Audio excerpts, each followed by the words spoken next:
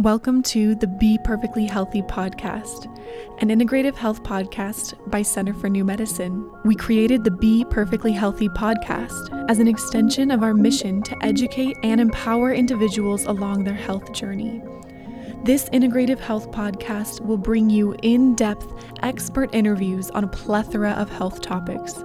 Tune in bi-weekly for interviews on how to create a non-toxic lifestyle, integrative approaches to treating complex health concerns like diabetes, Lyme's, Hashimoto's, Crohn's, adrenal fatigue, mental, emotional, and spiritual health, cancer prevention, early cancer detection, integrative cancer treatments, and so much more. Through the Be Perfectly Healthy podcast, we hope to provide cutting-edge, science-based information you can use to create a happier and healthier life for you and your loved ones.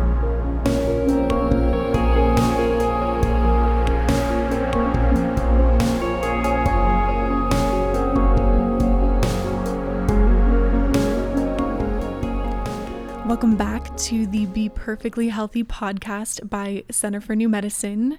I'm your host, Leanne Lindsay, and today is an interview with Dr. Daniel Roney, a chiropractor and functional medicine practitioner here at the Center for New Medicine. And we are going to be diving into an integrative approach to diabetes. So this is an incredibly comprehensive interview with Dr. Roney, discussing what are the different types of diabetes, why he believes diabetes is on the rise, why many people have undiagnosed insulin resistance. We're going to look at the difference between a conventional medicine approach to diabetes and then an integrative medicine approach, and what some of the really specific tests, protocols, modalities, and supplements that are available here at the center that Dr. Roney regularly uses to help patients reverse their type 2 diabetes. And just a quick reminder to always check the show notes, because we add in plenty of links to any of the resources mentioned during the episode, as well as links to our website and our contact phone number if you wanted to make an appointment with any of our practitioners. I have no doubt that this will be an incredibly informative interview for you to listen to. And if you do find it informative, please share with someone who you think could use this information, as well as leave us a positive review and/or subscribe so that you can get notified every time we release a new episode on the Be Perfectly Healthy podcast. And with that, enjoy this interview with Dr. Daniel Roney.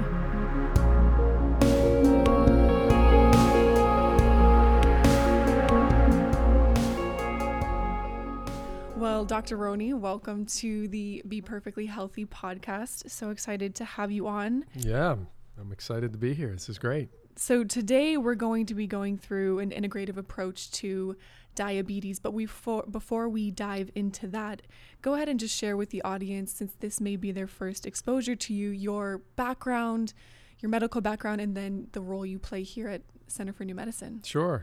Yeah, I started back in college, athletic training, sports medicine, and I got a degree in biology as well.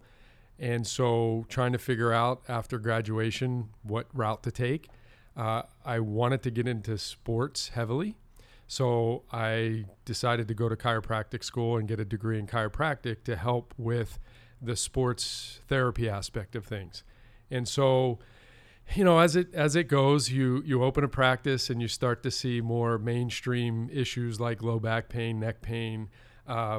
We see car accident cases and things like that. So our clinic was a lot of rehab, a lot of sports medicine, massage therapy, acupuncture, chiro, and we did well with patients. We got a lot of people better. However, there was segments of the population that just weren't improving, and it drove me nuts, right? So what, as far as a benefit that I saw back then, a friend of mine would refer me fibromyalgia patients, which have a lot of aches and pains and chronic fatigue and things like that. So the clinic, the patients loved it because they did well, they felt better. But when I would redo their their evaluations, say every 6 visits or 12 visits, they really weren't improving at all. So they were feeling better that day, but not necessarily getting better long term. The benefit was I started to see their files consistent, meaning they had gut issues, they had autoimmune diseases, they had thyroid issues, they had issues that were very similar across the board.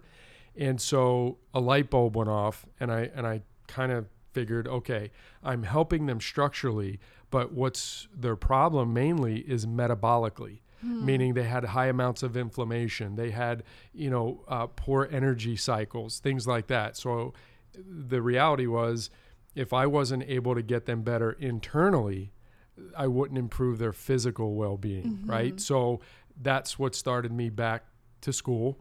And for the past 15, 16 years, I've been working on this functional medicine concept, which is, excuse me, trying to figure out the root cause of some of these problems. So getting into gut health, getting into liver function, and learning about infections and how adrenals play a factor, how thyroid plays a factor, how blood sugar, as we'll talk about today, plays a factor. So at the end of the day, if I can get their metabolic system right and their inflammation down and work on them physically, their structure and their function, really good job at, I feel, getting them better. So leading us into what I do here is I work with the patients both structurally, and then I work with them metabolically too. So I do evaluate their digestive health. I do evaluate their diets and understanding that these things can be very inflammatory to the body. I evaluate how their liver works. I evaluate them and test them for infections and blood sugar and thyroid and hormones and so forth.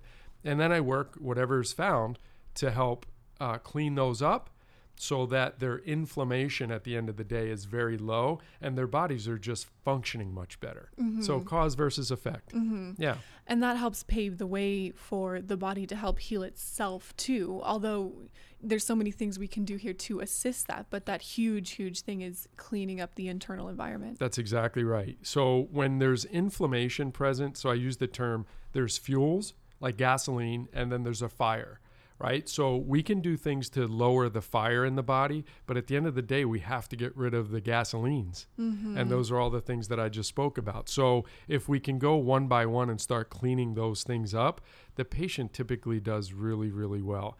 And that's the same for my role in the cancer center too, is with the cancer patients, is making sure that we're identifying the causes of the cancer.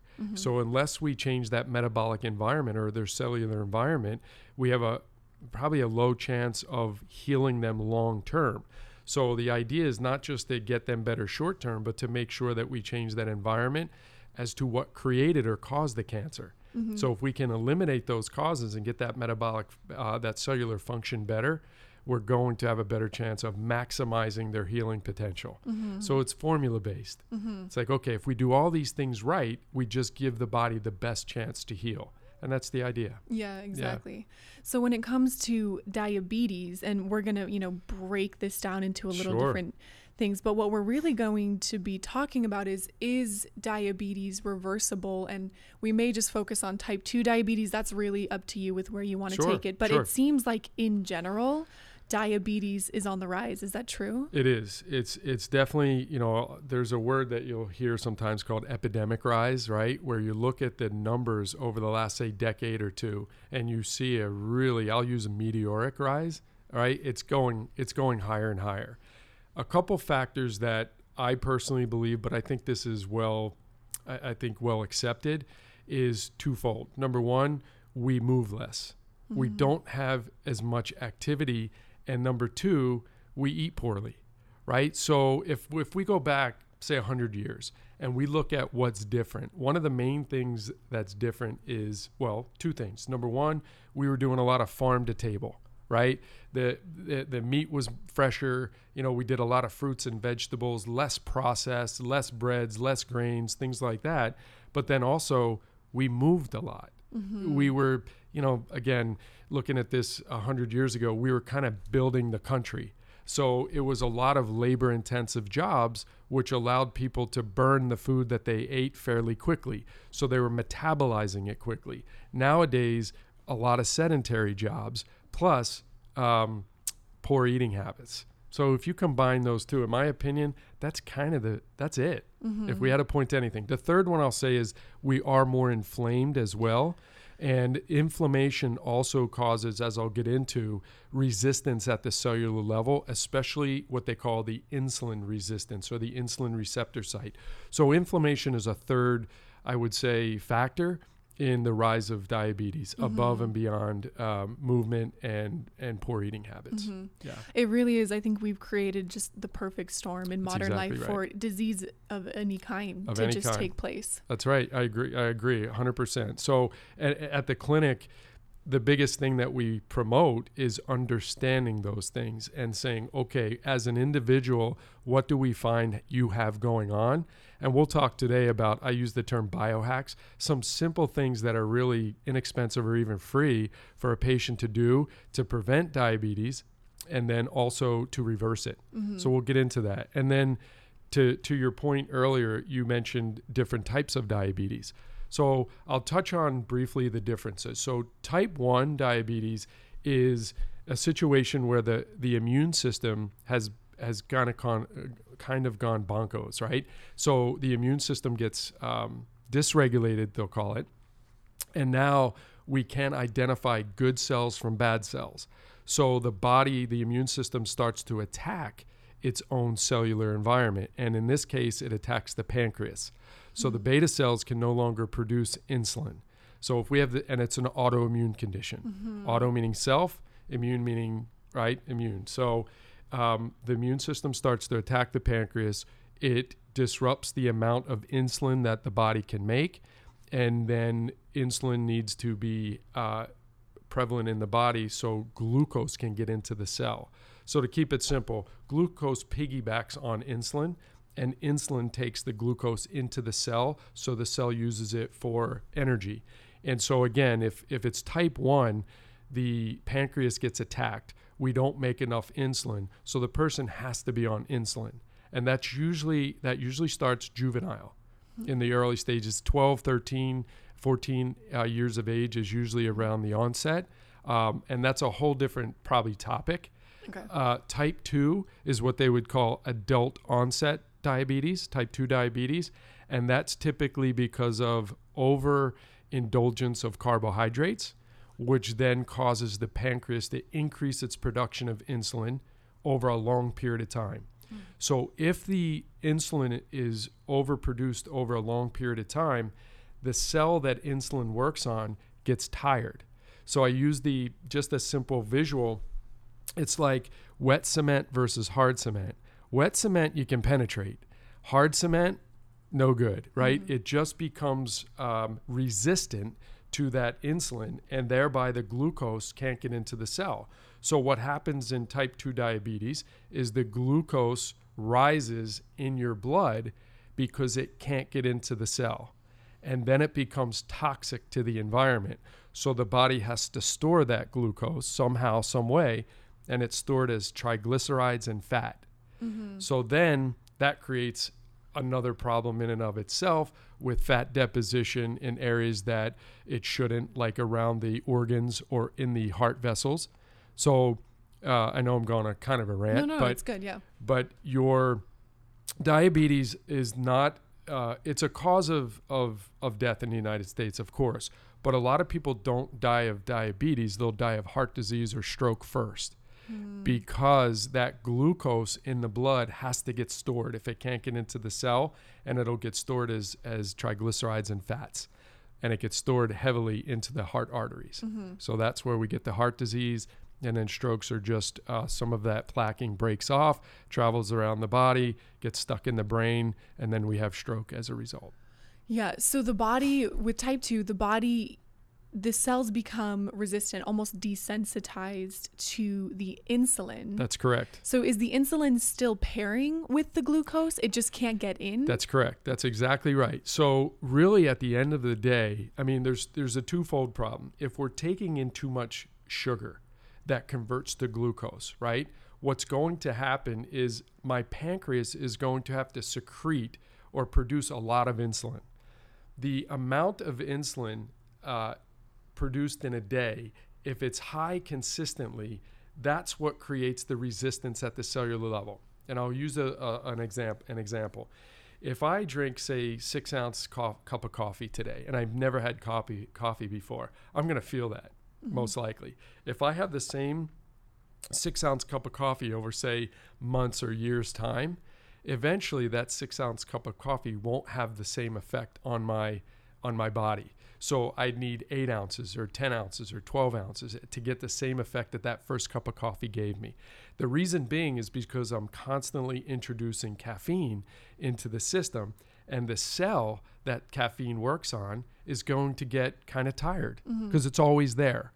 Insulin's the same way. If I have too much sugar, right, too much glucose, I'm going to have to overproduce insulin on a constant basis, and that overproduction of insulin is what in turn causes the resistance. Just like if I had too much caffeine each day, it's eventually going to wear out and become desensitized. And if we're using a visual, it goes from wet cement to hard cement. And now that insulin can't carry the glucose into the cell. Okay. That's insulin resistance. Okay. And then a question I had off of this is, I'm thinking similar to, let's say you can burn out your adrenals because they're producing so much cortisol if you have chronic stress. So can the pancreas get burned out from producing so much insulin that it just can't produce it at adequate amounts anymore? Great question. Yes. So if I have these high levels of insulin on a regular basis over a long period of time, the pancreas eventually will wear out.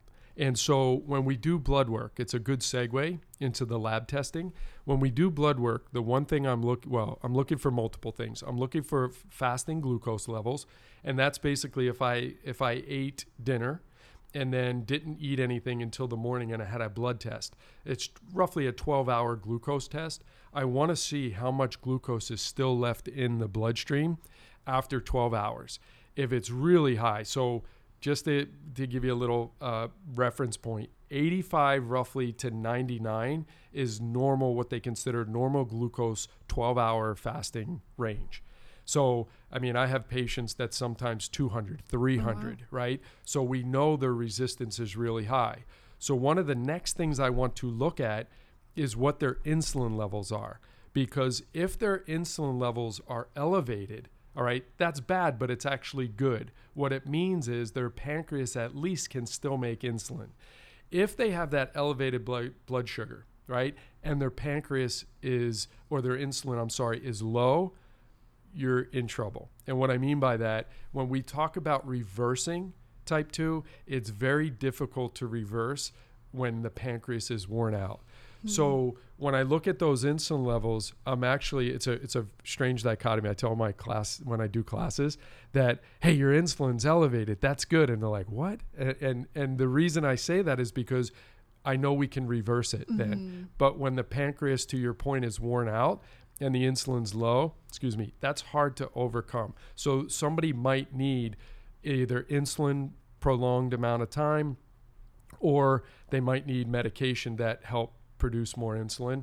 And that's just, it's something that they'll probably have to be on the medications long term. But if the insulin levels are good, then we know we can probably reverse this thing. And one of the key things I want to point out that you said was, you said eating carbohydrates, or in other words, foods that turn into glucose. And I think that's an important distinction to make, and something you can just touch on a little bit more, because so many people think diabetes sugar. Right, exactly. No, you're great point. So the things that most people aren't aware of that are sugar, right? Breads, anything flour-based is a carbohydrate, and it's pretty much a total carbohydrate, 100%, that converts into sugar, right? So carbohydrates or grains, any grains, breads, crackers, cookies, cakes, things like that, potatoes, pastas, they're all heavy, complex carbohydrates that convert into sugar. So over the years, going back to some cause and effect, over the years, our grain consumption has gone through the roof, right? So, bagels used to be maybe, a very small bagel. Now it's 3-4 times the size. And then we have our sodas, for example, which are a ton of sugar in fruit juices and sodas. The big gulp, if you will, they're huge now. 32 ounces, 48 ounces, which is almost pure sugar. And like a caveat, in one can of soda, there's up to 10 tablespoons of sugar in the form of corn syrup. So those are things that I think, to your point, are very important to understand. It's not just sugar, it's where the sugar comes from in our foods. So we're big on making sure people understand that, but then going back to this more rudimentary diet, I'll call it, and I use the term, if you're on a deserted island, if you can't pick it or chase it, right, then leave it alone. So if you think about that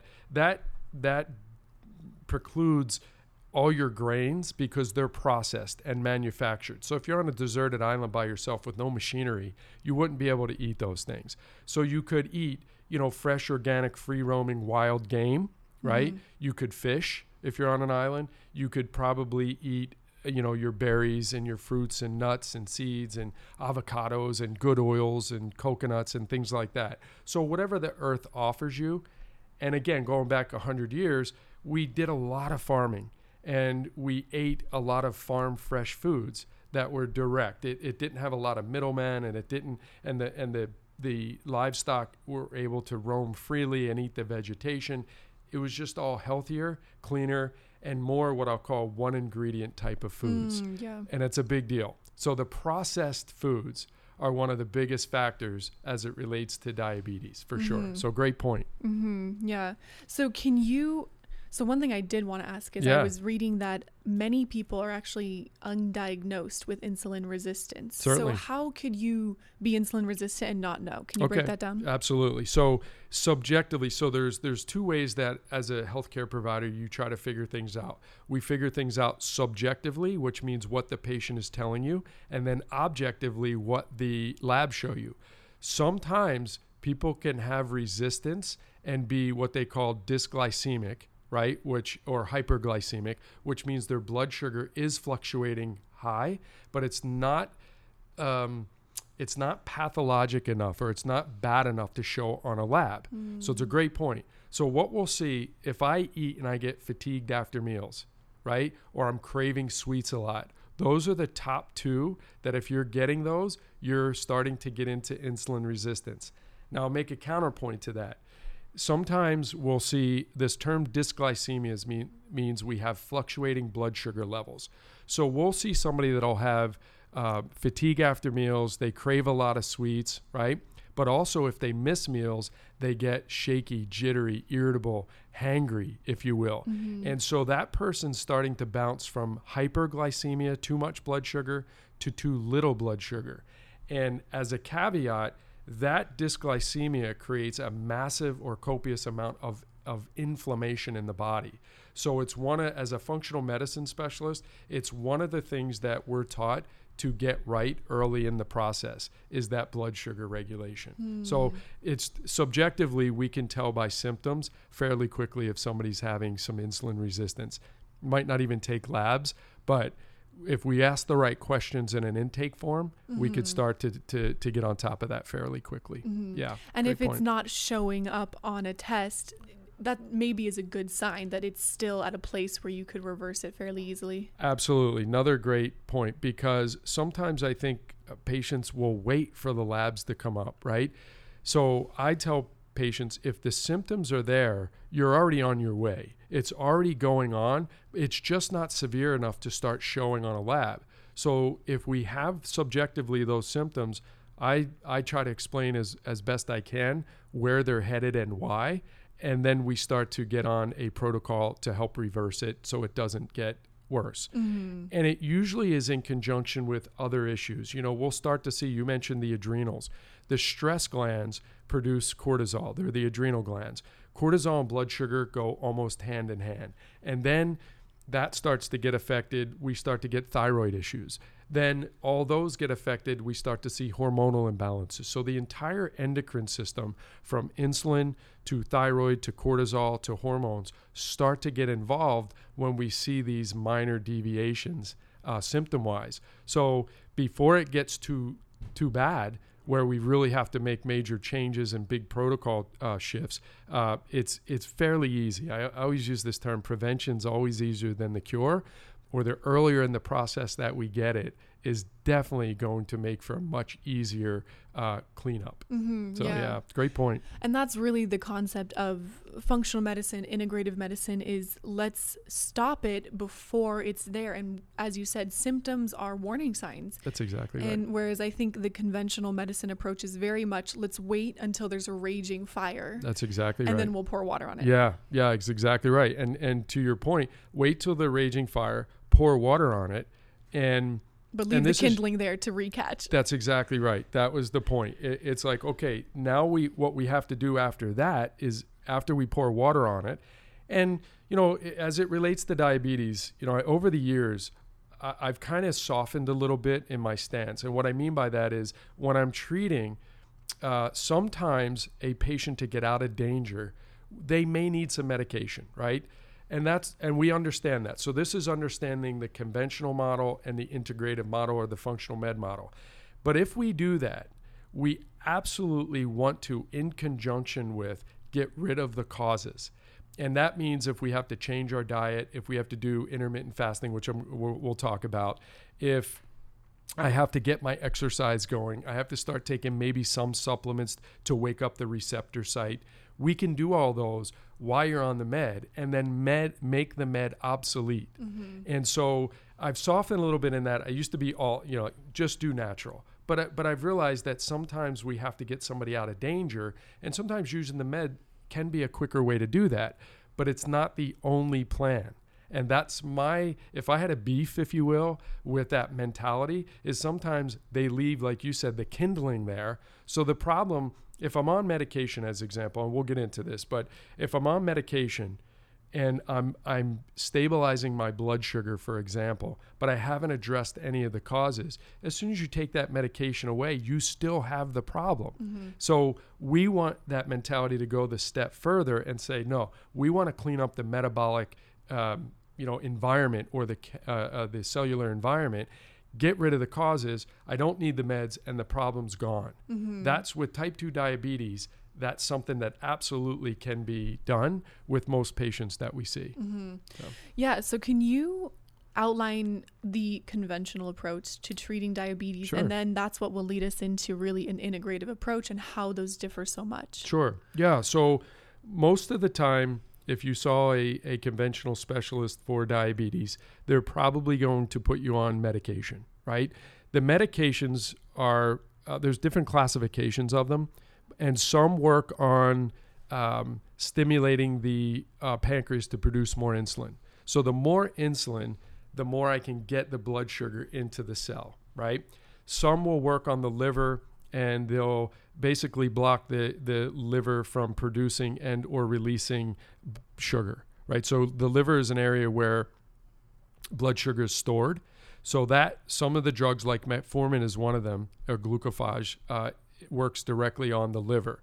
Others work on the muscle tissue to absorb more glucose from the cells, or from the blood stream, I should say. So conventionally, depending on what the lab show. So hypothetically, say somebody's low on insulin, well, they're going to give them something that helps produce more insulin, right? If the insulin's fine, they might work on the liver, or they might work on the cellular or the muscle absorption of more glucose to lower the blood sugar. Either way, they're basically band-aiding the problem, okay? So as it relates to what we're trying to do, we're trying to give you the opportunity to, number one, get your blood sugar down. Number two, that's going to in turn lower your insulin levels consistently. If we can get those insulin levels down consistently, what's going to happen is the cell wall will wake up, meaning it will turn from hard cement to soft cement, so then the glucose can get in, or the insulin and the glucose piggyback, if you will, can get in the cell. So going from hard to soft cement is the key. But the number one key to that, we have to make sure your insulin levels stay low consistently. The only way to do that is to make sure your blood sugar is low consistently. So we'll segue a little bit into what we need to do to accomplish that. So there's three main I call them biohacks, because they're things that you could do that are free for the most part, other than maybe modifying your diet a little bit, but that can be done to reverse this for most people. So number one, intermittent fasting. Okay, so when and just for clarification, intermittent fasting is done daily, and I'll use myself as an example. My first meal of the day is around noon. I'll eat till about 6 or 7 at night. It might go a little later once in a while, and then I'll shut down and I won't eat again until noon the next day. So intermittent fasting is 16 to 18 hours of fast time and about 6 to 8 hours of eating time. So as an example, I'll eat at noon, I'll eat around 3, and I'll eat around 6. So I still have 3 meals a day. I space them out 3 hours apart. And the reason that's important is because when I eat, and if I do eat carbohydrates, it takes a little bit of time for the insulin and the glucose to go back to normal, right? So we want that. We want to use insulin to get the glucose into the cell, and then we want to give it a little rest. And that usually is at the 2-hour mark. So between 2 and 3 hours, then I eat again, and I have that process done over. So 3 squares a day. Okay. And then I fast the rest of the time. When I fast, what's happening is my blood sugar is going down, because my body, the first thing my body is going to use for energy is going to be glucose, right? So it drains the blood of the glucose. The next thing it's going to have to do is get to my liver stores. So if you think of a swimming pool, think of a swimming pool that I open up, I create a hole in, and the swimming pool starts to drain. When you're fasting, you're draining your liver of glucose. So then when the glucose is out of the liver, we know it's already out of the blood, because that's what our body needs to use as energy when we're fasting. Out of the liver, now it's going to have to use the next source of energy, which is fat. So we start to turn on fat burning. And so very important, because twofold. It starts fat burning, which is very, very helpful for the metabolic system, right? But also because my glucose is low and my liver stores are low, I'm not producing insulin. So the insulin receptor site gets to have a break. And that's what will wake it up again. So I use that quick analogy. If I had caffeine, right? So say I had caffeine and then I took a break from caffeine, say 2 weeks, a month, whatever, and then I had caffeine again, you're going to feel a jolt from that where you didn't before, because you gave it a rest. So we need that rest to be able to wake up the receptor site. So the fasting is one of the best ways you can do that. Okay. The second thing that you could do is exercise. And there's twofold to this. One, intense exercise, getting your heart rate up. We won't get into, there's a formula for it. But the reality is, if you're huffing and puffing for about 10 minutes or so, right, that's going to increase so many good things. It's going to increase growth hormone, increase dopamine, but it also helps to wake up the receptor site to start reversing this type 2 diabetes. So the studies are clear that 10 minutes versus 30 minutes of high intensity exercise turns on the same pathways and does the same thing. So I tell patients to start even 5 minutes, 10 minutes of this high intensity exercise, stop. If that's all you did, it's going to be a good benefit. But then the other part of it is we do need to change your fat into muscle, right? Which is the lean body mass. So then resistance training is going to help that over a longer process, longer period, because at the end of the day, we do need to change the body mass because your metabolism is going to go much higher. Muscle burns calories twice the rate as fat. So if we start to transform the body, now the body's going to be working for us, not against us, right? So your intermittent fasting, right? To keep your blood sugar down, which then will keep the insulin levels down, which will wake up the receptor site. Number 2, I start speeding that process up by high intensity exercise, followed by some light resistance training. Could be light bands, could be just using your body weight with squats and lunges and things like that, which we could probably get into another time. But at least okay, I could do some high intensity, I could do some light resistance training. And then the final one is what you're going to put into the body like we talked about. That paleo concept of higher fat, moderate protein, lower carbohydrate intake, and more clean burning, farm to table type of foods are going to be a huge benefit. So I tell patients, if you have a typical meal, if you're still eating meats, right, I definitely recommend organic or free roaming. So you can do maybe a small amount of meat, maybe a palm-sized portion. You could do a good amount of fat. Say you had some avocado, or you had, some good raw walnuts or almonds or something like that. And then you had a low carbohydrate something. So maybe it's some vegetables, some Brussels sprouts, or some asparagus or something like that. A meal like that is low carb, moderate protein, and higher fat. That's what you want to have. Plus, they're all one ingredient foods. There's something that you could, if you're on a deserted island, you could eat it. It's not processed. There's not multiple ingredients, right?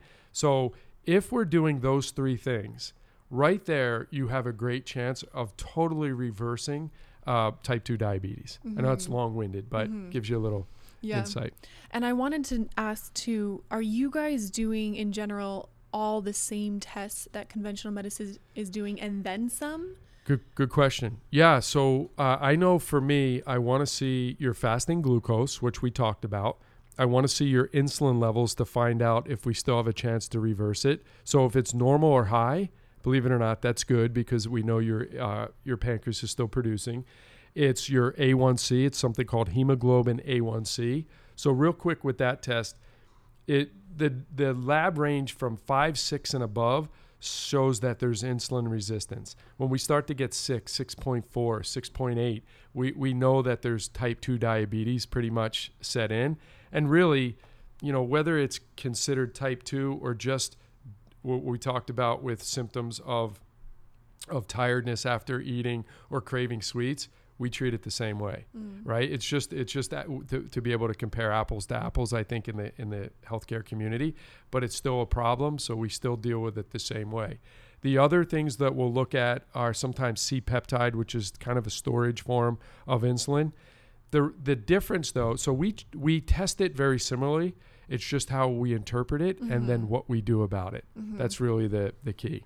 And then you guys also will take it a step further and look at, as you called them, the fuels to the fire. Yep. Which is what else is creating inflammation in your body. And can you touch on some of those things that can create that inflammation? Absolutely. So if I'm using a list, right, a checklist, foods are going to be the first place I look. And not just for sugar and diabetes, but also what could be creating inflammation.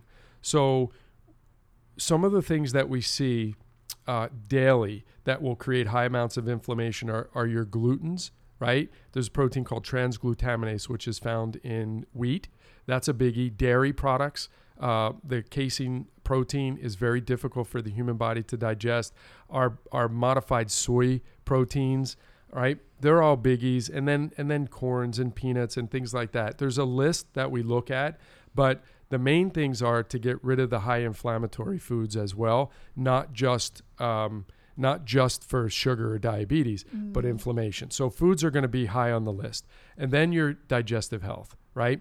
So there's a 5 R's program that we use for digestive health. It's remove the foods, right? Replace digestive enzymes, revive the microbiome with good pre and probiotics, repair the gut mucosal lining from something called leaky gut.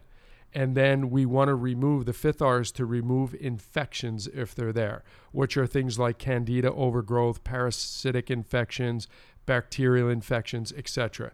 Most of my patients over the last 15 to 20 years, the gut is somewhere that I start, at least from an evaluation standpoint, because most guts are not working well.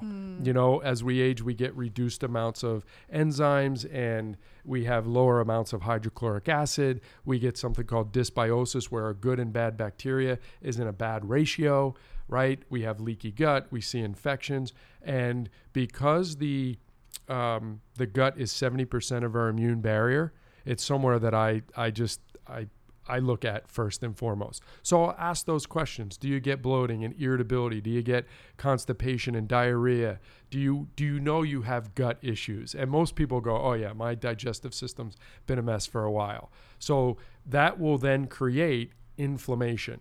You know, the body's going to not break down certain foods right, and then the immune system doesn't know what to do with that, so it attacks it. And then if we have infections in the gut, that will stimulate the immune system, which is inflammatory. So the gut is a big deal. If your liver's not detoxing properly, that's a big deal, because toxins are going to be looked at by the immune system as a foreign invader, so it's going to crank up the fire.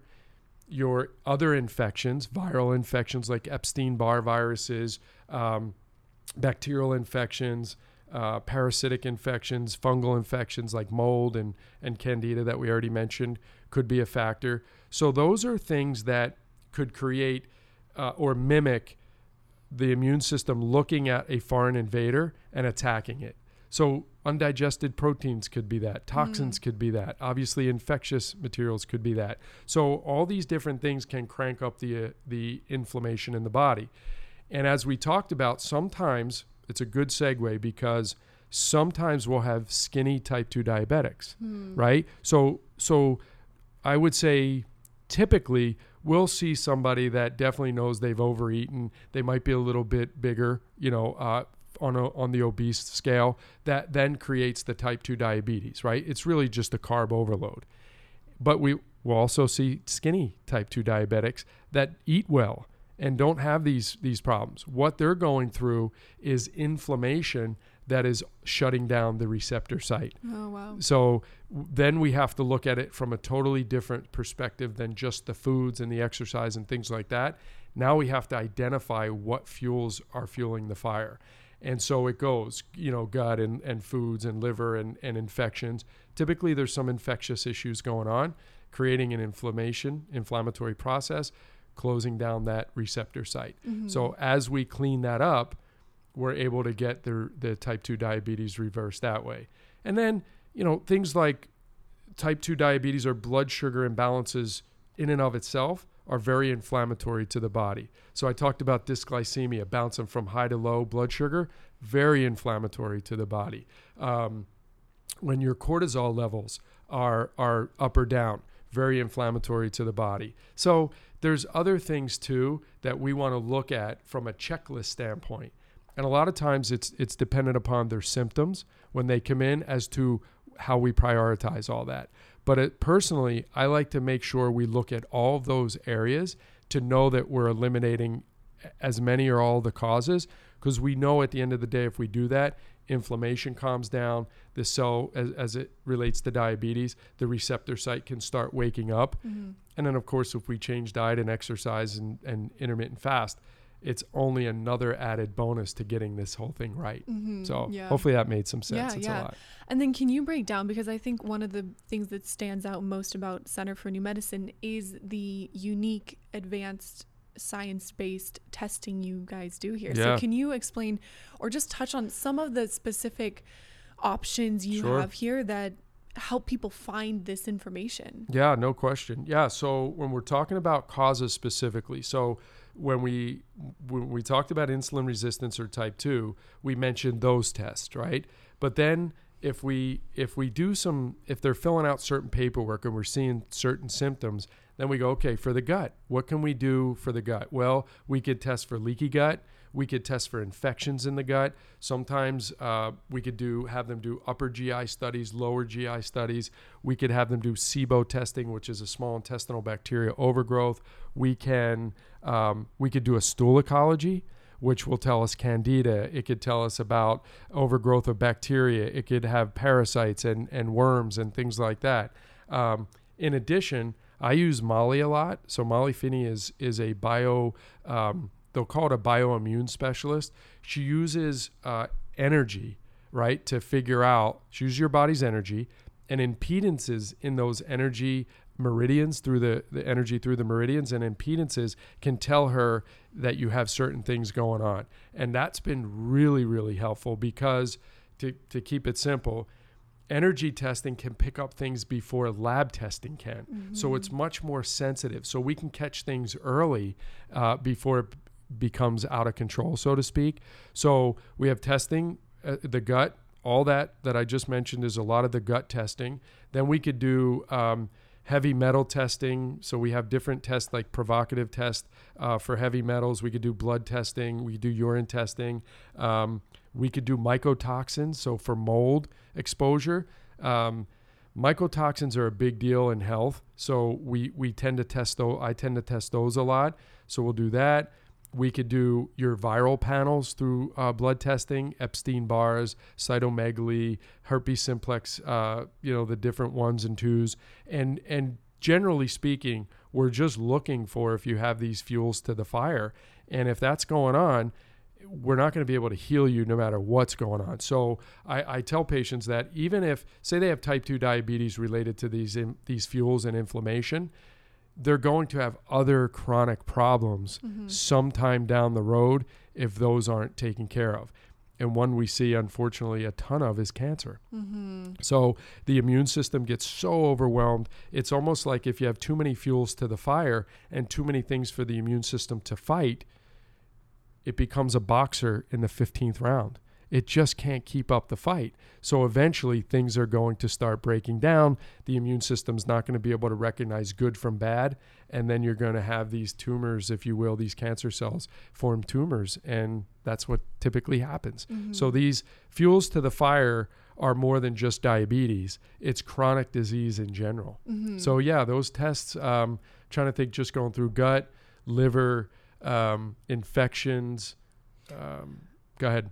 F-scan and Firefly is a really great one you guys do for the gut test. Absolutely, yeah. So Dr. Bales has other kind of using electro fields and electromagnetic fields and things like that to be able to identify things and then also be able sometimes to kill things. So his machines can help kill if we have liver flukes or we have parasites or worms or things like that. It can definitely be a resource to help eliminate those. Sometimes it's supplements that could help. Sometimes it's even medications, and sometimes it's resources like Dr. Bales that we can use. So the great thing about being here, I say this all the time to patients because they ask me what I did before. And so I have my own practice for 17 years and I kind of semi-retired. But before I came back, I wanted to find out if a place like this needed someone like myself, because when I did all this on my own, I had to refer out constantly. And it's very, very difficult when you want to do the right thing by the patient and you know all these things are in play. You're only one person. You can't do it all. And then you'd have to find good people to refer to. And believe it or not, it was very, very difficult. I'd get patients come back and said, oh, that person's no good and they don't believe the same things you believe. And, it made it very difficult. So coming here is the best thing I think I could have ever done, because we have MDs, we have nurse practitioners, we have physician's assistants, we have all these resources and modalities and therapies under one roof that we can refer in the building. Mm-hmm. And so I'm not alone on an island, and I felt that way sometimes. I could tell you I'm very schooled at a lot of things, but obviously you don't know everything, and you need help sometimes. And I think a group effort for a lot of patients is the best thing to do, especially when the group is all on the same page. That's the thing I love about this clinic the most, is that I go home every day. I go, I'm not on an island.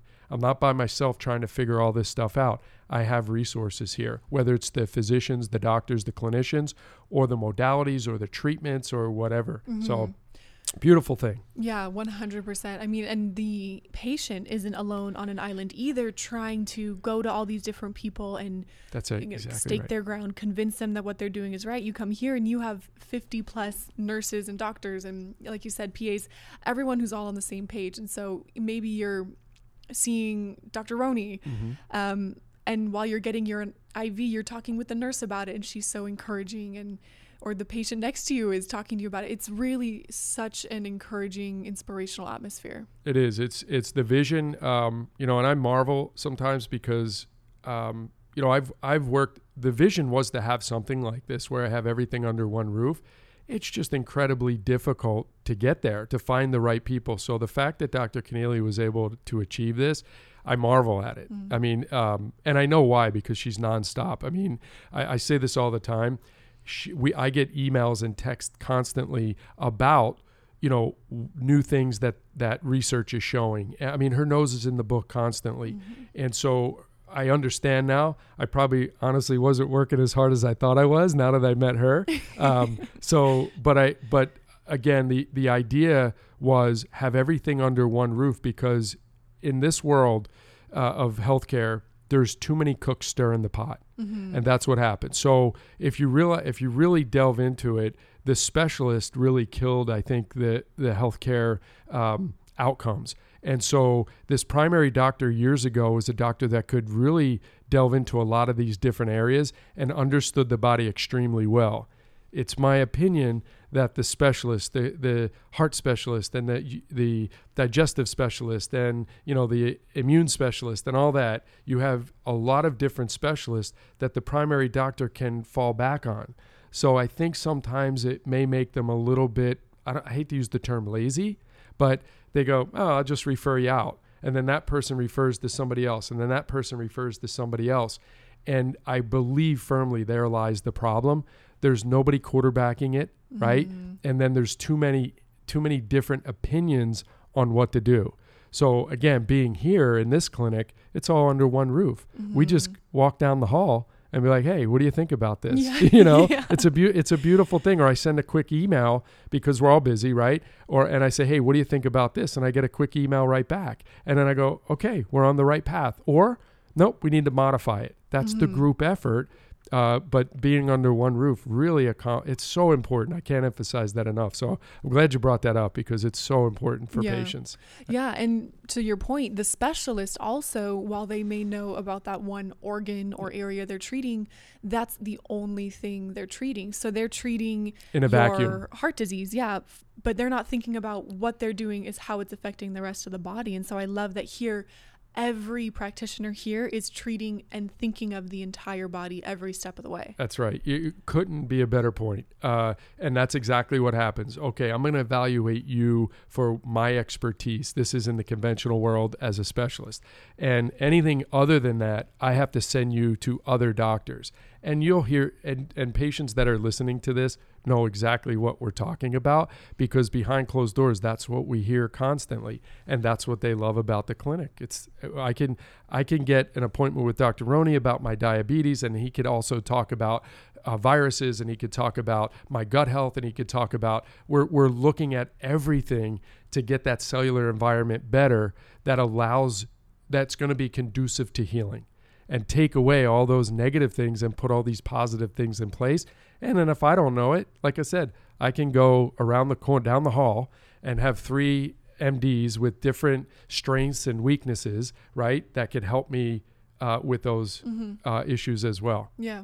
All weigh in. Yeah. Yep. All in. Yeah. Well, we're about to close out here, but I did want to touch on real quick, because I know that there are, maybe it's not the end game, but there are a lot of supplements that can be really helpful in the beginning stages of something, in the beginning stages of detoxification. But when it comes to diabetes in particular, are there any perfectly healthy supplements that you find patients respond really well to or are helping them with that journey? Definitely. So the first thing that I work with is making sure that inflammation is low. So there's a concept or a formula that I follow no matter what. I want to know if their fire is high, right? I'm pouring water on it.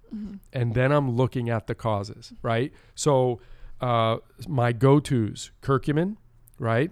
curcumin or turmeric, but curcumin's the active form of turmeric. So Perfectly Healthy brand is very, very good for that. Resveratrol. So resveratrol and curcumin combined are extremely good for these, what they call anti or inflammatory cytokines or inflammatory proteins. So it helps bring them down. The others are going to be your vitamin Ds, right? That's a very good immune regulator. Your fish oils, omega-3s, very, very good. And then something called glutathione. Okay. So my go-to, even personally, because always remember, inflammation is always the root cause of major disease processes. So the first thing we want to do is make sure we're lowering that inflammatory response. It gives us a good, I guess, starting point to get some momentum. Mm-hmm. Okay, so you have those things. Then what I'll do with the patient is, of course, we'll recommend paleo, we'll recommend intermittent fasting, and then we'll recommend the high intensity exercise. Also, though, things that can help open up the receptor site. Okay. Turn that hard cement into soft cement. Yes, ma'am. Okay. That's exactly right. Berberine is one of the top things. So berberine is very, very good to get that receptor site awakened, if you will.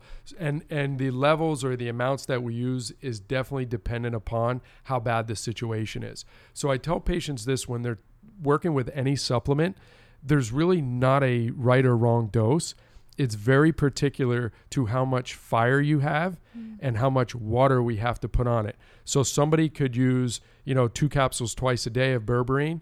I've had patients, I'll use one as an example, came in, their blood sugar was, I think, 278, 300, somewhere in that range. Their A1C, and if you remember, 5-6 is the top end of that we want to see. It was 9. So I put them on, of course, the 3 that I talked about as far as the biohacks, paleo and intermittent fasting and so forth. But then I put them on berberine, but I put them on 4 capsules 2 to 3 times a day. And then there's other products that contain things like burdock root and chromium and things like that when you really, and it's too much to get into today, but when you really break down the pathways of this insulin resistance, we need to address the pathways that are blocked or not working well. And some of these products, there's one from Apex Energetics. It's outside of the Perfectly Healthy brand, but it's called Glycoberine, has the berberine in it. Another one's called Glycoberine MX, which will also have burdock root that turns on one of the proteins called AMPK, which facilitates fat burning instead of fat storage. So that's a big deal to have. And then a product called Glycine that has chromium and also resveratrol. It'll have burdock root in it. It'll have some of these things that need to be in the system for this insulin resistance to turn around. Mm-hmm. Now, I don't use all of them all the time. It just depends on the person and how aggressive I need to be. But there are supplements that can mimic the medications, right? So we can go natural with the supplements. But as I tell patients, and this one particular patient that I'm thinking of and I've been working with, not really loving exercise, okay. Right?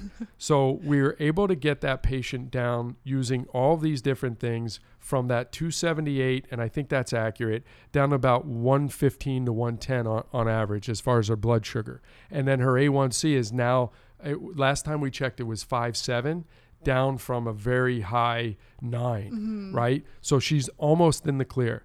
The one thing she keeps asking is, do I have to keep taking these supplements?